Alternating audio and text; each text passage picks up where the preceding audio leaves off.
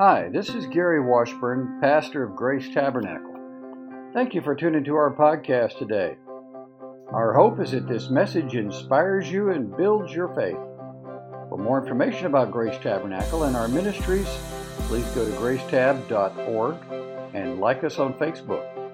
Now, may the message feed your soul.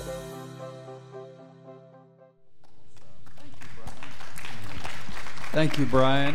Amen. I want you to know I love you, brother. Appreciate you so much. I love what you said. Thank you. It came out of your heart, a pure heart. God bless you. You're such a blessing to all of us. Thank you. Thank you. Thank you for putting up with Karen so patiently. I'm just repeating what he told me before church. I thought everybody knew. No, she told him. She looked over and told him. Says, he's blessed more than he knows. Oh, thank you, brother. Appreciate that. I don't know that I'll use it, but we'll be ready for it either way. I want us to have prayer for a couple of folks. Tri Hall is one of our elders, and she has a daughter, Letitia. And Letitia is in Shands Hospital. She had surgery today to remove a tumor, not a cancerous tumor, but on her brain. And so that surgery went well. She's going to have several more surgeries. So we want to pray for Tri Hall's daughter named Letitia. And she's a mom, and she's got children and teenage boys, and we want to pray for her. But we also want to pray for someone right here in this house, Mindy. And Mindy is going to have surgery a week from Thursday. And she has a tumor that's going to be removed as well. And so it's always serious surgery. So those of you who are close enough, like right here, just lay your hands on Mindy and Dan, and we're going to pray for them as well as for Letitia. And Letitia's not here, but we want to pray for Letitia and for Tri for peace as well. So let me just lead you. Father, we thank you for the power of prayer. It's more powerful than we realize when we use the power of attorney in Jesus' name, because you said, if you ask anything in my name, I'll do it, that the Father will be glorified in the Son. And if we ask in accordance with your will, God, and your word is your will, it is your will that we be in health and we prosper. It is your will, Father, for us to be healthy here and live out our days in health, without sickness, without tumors. So, Lord, in the name of Jesus, as Jesus is our model, as he spoke to the fig tree and he cursed it because it was not fruitful like it should have been, and it dried up from the root. Lord, we speak to these tumors in Letitia, and we speak to the tumors in Mindy right now in the name of Jesus, and we curse the tumors. They're not to be there. And we speak to these tumors to be uprooted, to dry up from the root and be expelled from the body, and without harm or damage to one single good cell in them. We claim the victory and the healing that Jesus has already bought and paid for at our salvation on the cross. By his stripes we are healed, and we claim healing, and we claim freedom from these things and any tormenting thoughts the enemy would like to include with that. We bind the devil in Jesus' name, and thank you for our healing, and thank you for the blessing. We believe, we trust, we relax, and we trust you in Jesus' name. Amen. Amen, amen, amen.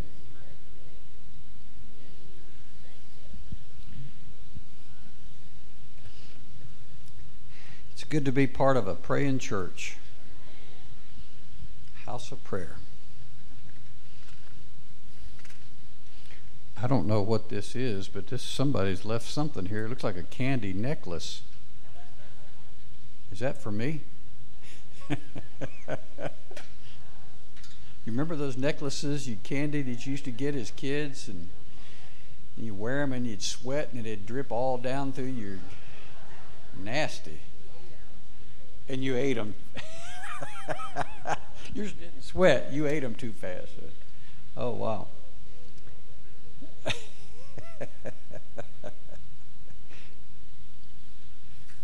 Hey, a little boy wanted $100 very badly, and he prayed for weeks and nothing happened. $100. Then he decided to write God a letter requesting $100. When the postal authorities received the letter to God, they decided to send it to the President of the United States. So the President was amused, and he instructed his secretary to send the little boy a $5 bill, figuring that this would appear to be a lot of money to a little boy. The little boy was delighted with the $5 bill, and he sat down to write a thank you note to God, which read, "Dear God, thank you very much for sending the money. However, I noticed that for some reason you sent it through Washington, D.C., and the government deducted $95 in taxes." Makes sense. Have you heard about the revival breaking out in Asbury? If you haven't, I'd like to know what planet you're on, because it's going on, and it's been going on. 1972, there was a revival, student-led revival, and were you there? Did you go to it? I didn't go. I was part of it. 72? 1973. 73. Awesome.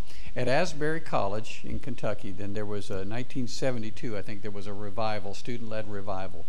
And what happened was that the normal chapel services they have there at Asbury, the Methodist College, a student asked to speak to spontaneously to the student body and the faculty. And so he was given the microphone, thought he was going to give maybe a 1 minute or 2 minute testimony. And he began to be very transparent. And he stood there and started confessing sin in his life, how he had cheated on exams, and how he had done this and done this and done this, and just was so transparent. It was shocking to the whole student body and the faculty that this guy was honestly pure-hearted, and he was real and transparent and repenting before the whole college campus. He sat down. It was a somber moment. Another student got up, took the microphone. He started confessing his sins honestly, openly, transparently. And then another one. And then a faculty member. And another, and another. And the chapel service that was supposed to be 30 minutes went on for an hour, then 2 hours, on into the evening. The presence of God was so thick, so tangible, no one wanted to move. And it went on for several days and nights until people in the community heard about it. And then it became nationwide and broadcast on the news. This happened in 1972. We call it revival. It lasted for several weeks, I think. Then it spread, I think, also to some other campuses and so forth. So the same type of thing seems to be happening again at this special spot. And we call it revival. Do you know what revival is? Revival is the church. See, it's not an evangelistic crusade where lost people are getting saved, although that certainly can happen. But it's like this. Let's say, the church has a beginning, in the book of Acts. Let's just say the book of Acts. And, Acts chapter 1. I've got to get one that works. These things dry out. Acts chapter 1.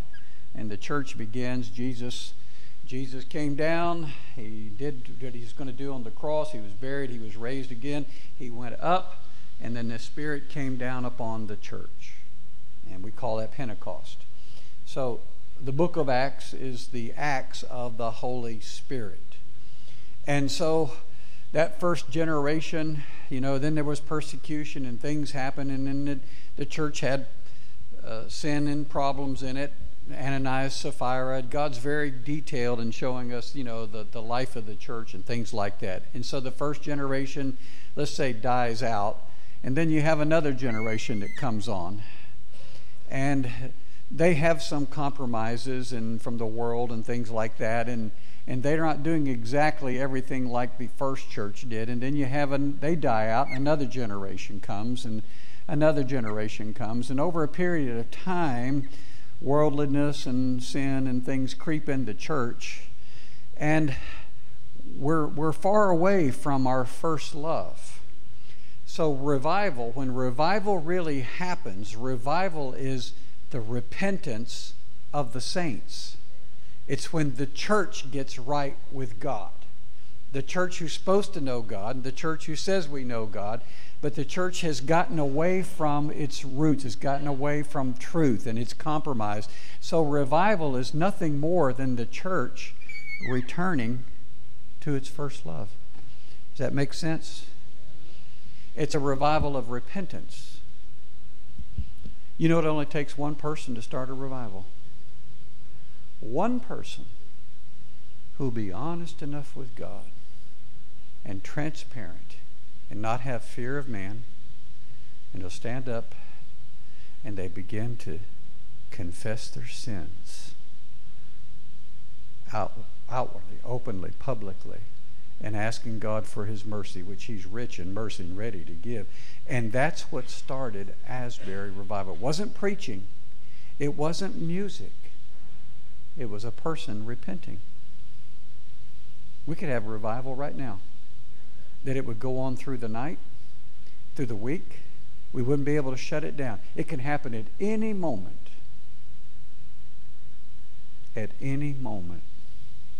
When the people have more fear of God than they do fear of man. Thank you, my brother. You're very kind. So, I hope those of you watching it online, if you can't see that, it was just how we have deviated. And when revival comes, it's just simply returning back to our first love. That's all it is. That's what revival is. So when we're praying for revival, you need to know what you're talking about. You're talking about returning to our first love. There's a lot of things going on, not just Asbury, but there's other campuses. There's a revival going on, it seems like, among young people. And not only that, not just young people, you know, there's just sparking of revival all over. I have in my hand these things, handouts. I'm going to give you one. Mario Murillo, or if you're familiar with him, he's a dynamic evangelist, a guy by the name of Lance Wallnau. I've never met either one personally, but I do like Mario Murillo. He's just an honest, down-to-earth preacher, evangelist, and they are going to have what's called Fire and Glory at the World Equestrian Center. The lady who owns that place, the World Equestrian Center, is so touched in her heart that we need revival and calling people back, that she has opened up her place there, that she owns this, I guess, is what I'm told. And there's going to be special meetings. It's open to the public. It's free, but you have to register Sunday through Tuesday, March 19th through the 21st. And would you gentlemen mind handing these out right here? Anybody who wants one? And I don't know any more about it than what I just told you, but if you are interested and you would like to attend, and you're hungry, by all means, do that. I'll probably go up and see myself what's going on there. So help yourself.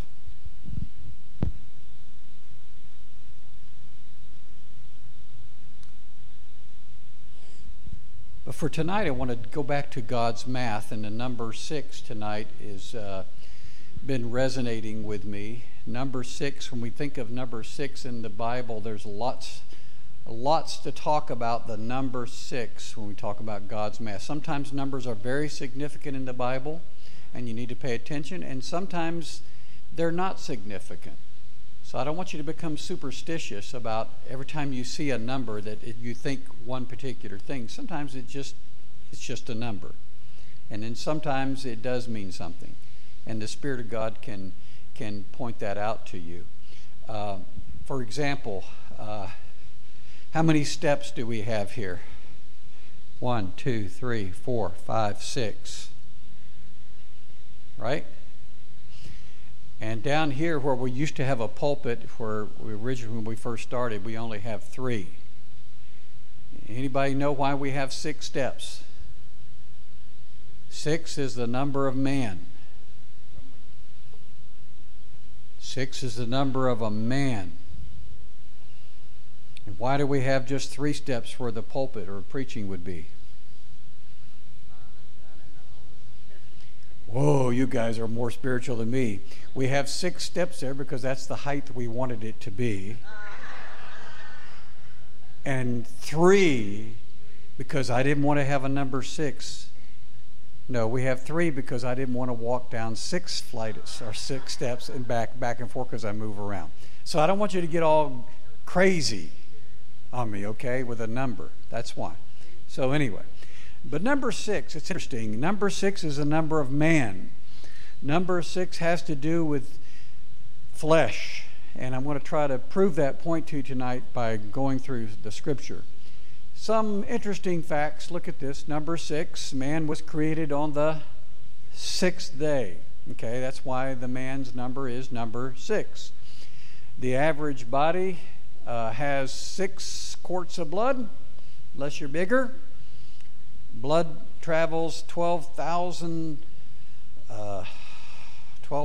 is it 12,000 miles or whatever it is? Do you know, Karen? Huh? What is it? Oh, you're the medical person. You're supposed to know this stuff. 60,000 miles of blood vessels is what I read. It's like, wow, okay, in your body. 600 muscles. Look, I mean, just it has to do with man. Look, 6 shows up with man so much. You have 6 primary systems: skeletal system, circulatory, muscular, nervous, digestive, and reproductive. The earth travels 1,600,000 miles in one day around the sun. That, man, that ought to make you grab hold of your seat and say, I need to slow down. 666 miles per hour. I didn't know we were going that fast, did you? Mickey, the next time you jump over that fence out there, you better slow down, buddy. Get me a picture with you coming over the fence. That's really what I want. I want to show what we're talking about. I got the ladder, but I need a picture of you like crossing over, Just don't get hurt. Okay. Well, okay, so we know God's glory number. I say glory number, or number of perfection is what number? You guys know that. Number 7, okay? 6 is a number of man. Man is incomplete without God. 1 is the number for God. God is 1. And so man without God is incomplete. Are you with me? This is just numbers talking. And the Bible says all men have fallen short of the glory of God. Without God, we're incomplete. Would you agree? That's why you're here on Wednesday nights. You know you need God, and you need God's Word, and you need preaching and teaching and discipleship and growth. We need the Lord in our life. Without the Lord, we don't have what we're supposed to be. Some other interesting number 6s in the Bible. Pharaoh, who represented Satan, and Egypt, which represented the world. They pursued the Israelites out of when they went toward the Red Sea. His Bible says with 600 chariots. God specifically says 6. He marks it down, 600 chariots, which is 6 is a number of flesh. 600 itself represents the full expression of satanic power that was coming against them, to stop them, to come after them. Now, let me ask you a question. Think about this. Who is your greatest, or what is your greatest opponent? Your greatest opponent.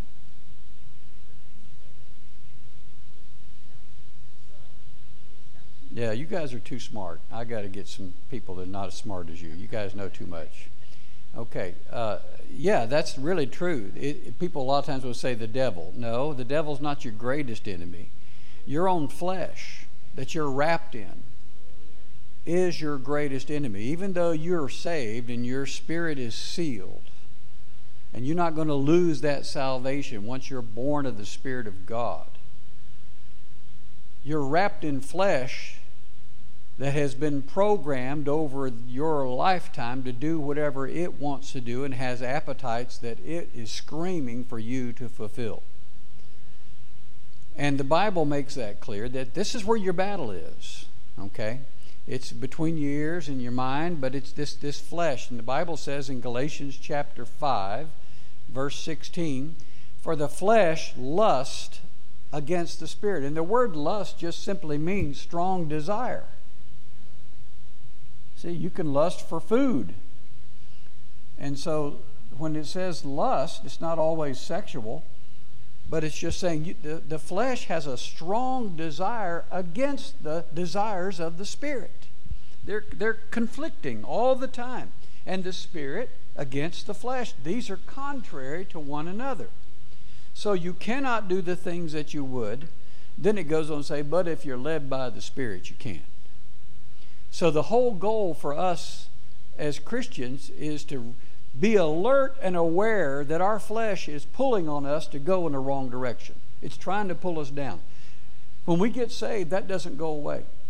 I don't know about you, but when I first got saved, there was about a week there that I was walking on cloud 9. And I said out loud, I'll never sin again. Anybody else as naive as I was? I thought that. I just had a desire for God. I was consumed in it. I was just walking at a high level with Him, and I had no desire for the things that I used to do until about a week later. And then they showed up again, and I thought I lost my salvation. That's where the confusion comes. The devil plays with your confusion. Pauline, welcome back. God bless you, honey. Good to see you. That's a long trip, wasn't it? So, the biggest problem that anybody here has to deal with is the flesh you live in. It's trying to be your boss. And you must master it. Don't you remember in Genesis? Cain was getting angry, jealous of his brother, and angry at God because God didn't accept his offering. And God spoke to him very directly. He said, Cain, sin is crouching at the door, ready to pounce on you, but you must master it. So you had the ability to master it. He had the ability to take control over it. Okay? And so your flesh is like a giant, like when David fought Goliath. This is what the battle is like going on in there. It has very strong desires. Anybody know what I'm talking about? Y'all don't look at me like, I have no idea what he's talking about. Yeah, you do. Yeah, you do. Yeah, you do. Okay. Let me give you 3 examples, 3 men who stand out as enemies of God and His people in Scripture, then kind of relate this to the flesh. The first one is Goliath, the giant. And it's interesting, look at the number 6 with Goliath. He represents the flesh to us. Goliath was 6 cubits tall, the Scripture says. That's 9 foot 6 inches. One time when I was preaching on Goliath, David and Goliath here in this church, I had a cutout of a giant, and he was 9 foot 6 inches, so you could see how tall that was. You could relate to that. That's some kind of basketball player there, buddy. I mean, make Shaquille O'Neal look small next to him. And so Goliath, he had a spearhead, and his weapon was 600 shekels, or nearly 11 pounds. Wow. He had 6 pieces of armor. 6. See, 6 keeps showing up. Represents man. This is man's best. This is as good as man can get.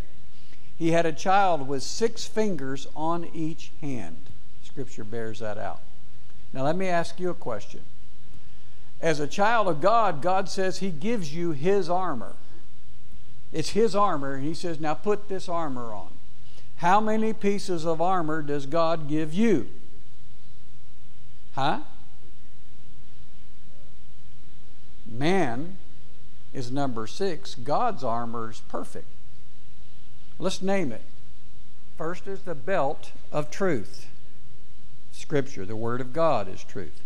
The next is the breastplate of righteousness, His righteousness. We are as righteous as God. We are as righteous as Jesus Christ. We put on His breastplate of righteousness. The next piece, number 3, is the shoes of the preparation of the gospel of peace. Wherever we go, we leave footprints of the gospel. Wherever we go, we're bringing the peace, how to have peace with God to people. Okay, that's the third piece. The fourth piece, it says, above all, take up the shield of faith, whereby you can quench every fiery dart of the enemy, of the wicked one. So, the shield of faith. Okay? Then it says, put on the helmet of salvation. And then it says, and take up the sword of the Spirit, which is the Word of God. And then most people don't even see the last piece as a weapon, but it is. And the last piece is right there in it. Ephesians 6:18. Prayer. Prayer is your weapon. Praying always with all prayer and supplication, or petitioning God with His Word in the Spirit, and watching thereunto with all perseverance and supplication or petition for the saints. So prayer is a weapon. So you have 7 pieces of armor, not 6. You have 7 pieces of armor that God gives you, He says, because you're going to need it to be able to stand against the wiles and the schemes and the attacks and the plans of the enemy. Now, back to 3 men that stand out as enemies of God and God's people. Number 1 was Goliath the giant.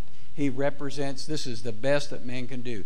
Another man by the name of Nebuchadnezzar. He was the king of Babylon. Babylon represents the world and the world system. And this is what's coming against you, the world or the world system. And he also has a lot of number 6s around him. Okay? He made this image of himself for people to bow down and worship, and it was 60 cubits high and 66 cubits wide. Number of man.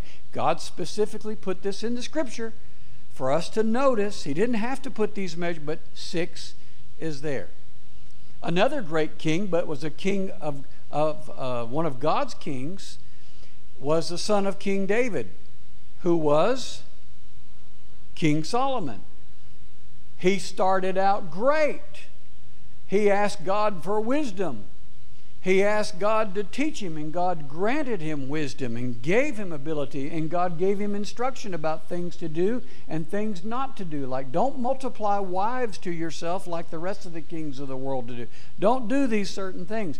But King Solomon, over a period of time, he deviated from the Word of God and started trusting in his own reasoning and how smart he was and how intelligent he was.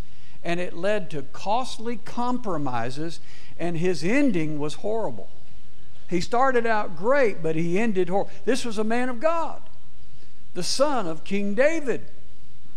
Costly compromises because of the flesh. His throne just happened. I'm mentioning him because his throne is mentioned in the Bible as probably the most elaborate throne that's ever been in the world. It was a throne made of ivory that was overlaid with gold. And yet it had 6 steps. Number of man. Man in control. Man ruling. Man in charge. Now, the third and final figure that I want to mention tonight about number 6, we mentioned Goliath, Nebuchadnezzar, and now I want to mention the Antichrist, which is mentioned in Revelation chapter 13. And the number that the Bible gives him, you're all familiar with, the number 6, 6, and 6. And 6 speaks of the pride of the flesh. I can do this. I can do it. Man in charge. 6, a double 6, 6 and 6 speaks of the pride of absolute dominion. We can do this. We're in charge. And 6 in triplicate represents the pride of satanic guidance. And so we see man. When the same number appears 3 times, it implies perfect completion of what that number represents. The perfect completion of flesh. This is what you get. This is the destruction. This is all the stuff. So the mark of the beast actually means flesh, flesh, flesh, or man, man, man. Flesh-led people. People that are more dominated by their physical senses than being led by the Spirit. It's interesting that in John chapter 2, verse 6, the very first miracle of Jesus, the miracle of Cana, the Bible specifically mentions that the wedding of Cana, there were 6 water pots that Jesus turned these 6 pots full of water into wine.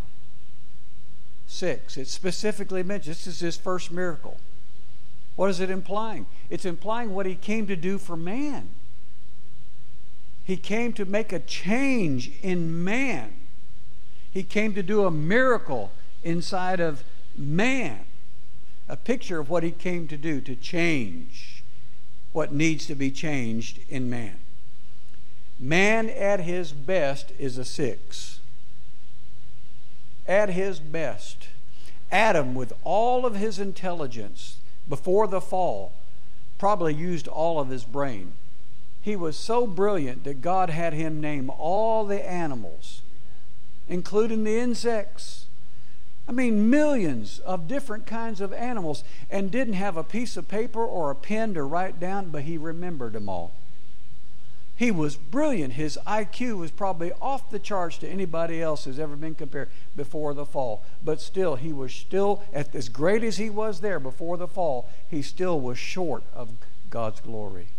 Not because he had sinned. He needed God for that completion. He needed this intimate relationship with God so he could be everything that God intended him to be, and so do you. You and I cannot do this thing called life without God.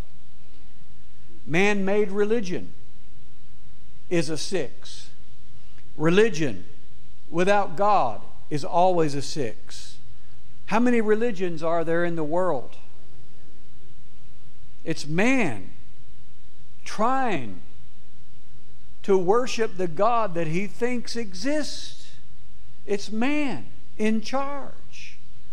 Islam. Now, next week, you're going to have the privilege, I hope you'll come back to hear a brief testimony of Jim Ozturk, who was a Muslim and got converted. And he was on his, I don't want to tell all this story, but next week you don't want to miss that. He's going to be here to share his testimony. How it's amazing how from a Muslim he became a very strong evangelistic Christian and shares his faith very openly. Now, I don't know if you've ever been to Israel, but if you've been to Israel, you've seen the Dome of the Rock. I'll show the picture up there. You see that. That's called the Mosque of Omar. It's a Muslim mosque, and it's right there on the Temple Mount. And I've been inside that, and you go inside that, and there is this rock, and it's got a it's one of the most sacred places to Muslims. And inside the Dome of the Rock, it's an octagonal type structure where you can walk around this rock. The rock is the center of that dome, and you can reach through and touch this rock that they say was the very rock that Muhammad ascended into heaven. And some say it's the rock that Abraham sacrificed Isaac on, because all that mountain range is Mount Moriah. It's not one mountain. Mount Moriah is all of that range there. And it's interesting that inside this Dome of the Rock, that octagonal surrounding measures exactly 66 feet 6 inches. 6, 6, 6. Religion, man. You can't make this stuff up, folks. The Great Pyramid represents still the best that man can do. Inside the Great Pyramid, the diagonal length of the antechamber or the big chamber on the inside is exactly 666 feet. Not a coincidence. Not a coincidence. There are different kinds of euro coins. I don't know if anybody ever seen a euro coin or had a euro coin. There's different kinds in different countries and so forth. But there's one particular one I just want to show you up on the screen. And if you look closely, you can see that it has, It has 6 stars and 6 rods and then 6 more stars on a euro coin. Okay. Is this the mark of the beast? No, I don't think so. I think it's just a coin. It's got 6 stars on it. Could be, but I don't think so. I don't want you to go fanatical with it. I want you just to pay attention and be sensitive. The Holy Spirit will point things to you. The Roman numeral system, you have a letter for what certain numbers mean. And so when you look at the sum total of the Roman numeral system, each one of these letters have a certain value. When you add all of that up, the sum just happens to be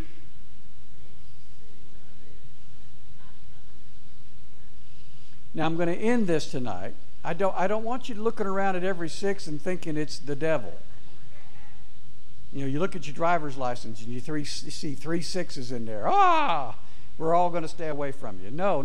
I just want you to be alert and be sensitive that sometimes God preaches through numbers. And when he does, he's always specific about it. And he shows us things. We need to pay attention. So we're going to close with this. Everybody stand up, please. Thank you for being patient. Thank you for your curiosity enough to come out on Wednesday night. Now there's going to come a time, we don't know when, but one day everybody in this room is going to die. Did you say amen?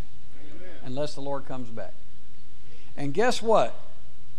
How many feet deep are they going to bury your body? There you go. Okay. You can keep that. Huh? Oh, you're being cremated. Okay. Head. All right. Well, let's just lift our hands and thank God for his brilliance, his genius, the wonders that he makes known to us, even in numbers itself. Lord, we're in awe of you, God. There's nothing coincidental. You're a God of specifics. You're a God of great detail. Lord, you numbered the hairs on our head. Wow. It's not hard to do for some, but thank you, God. You're a God of detail. And help us to pay attention when you point out little details that we need to pay attention to. Thank you. Bring us back Sunday full of happiness and cheer and faith and hope and love for you and for one another. And thank you in Jesus' name. Amen. God bless you. Thanks for being here tonight.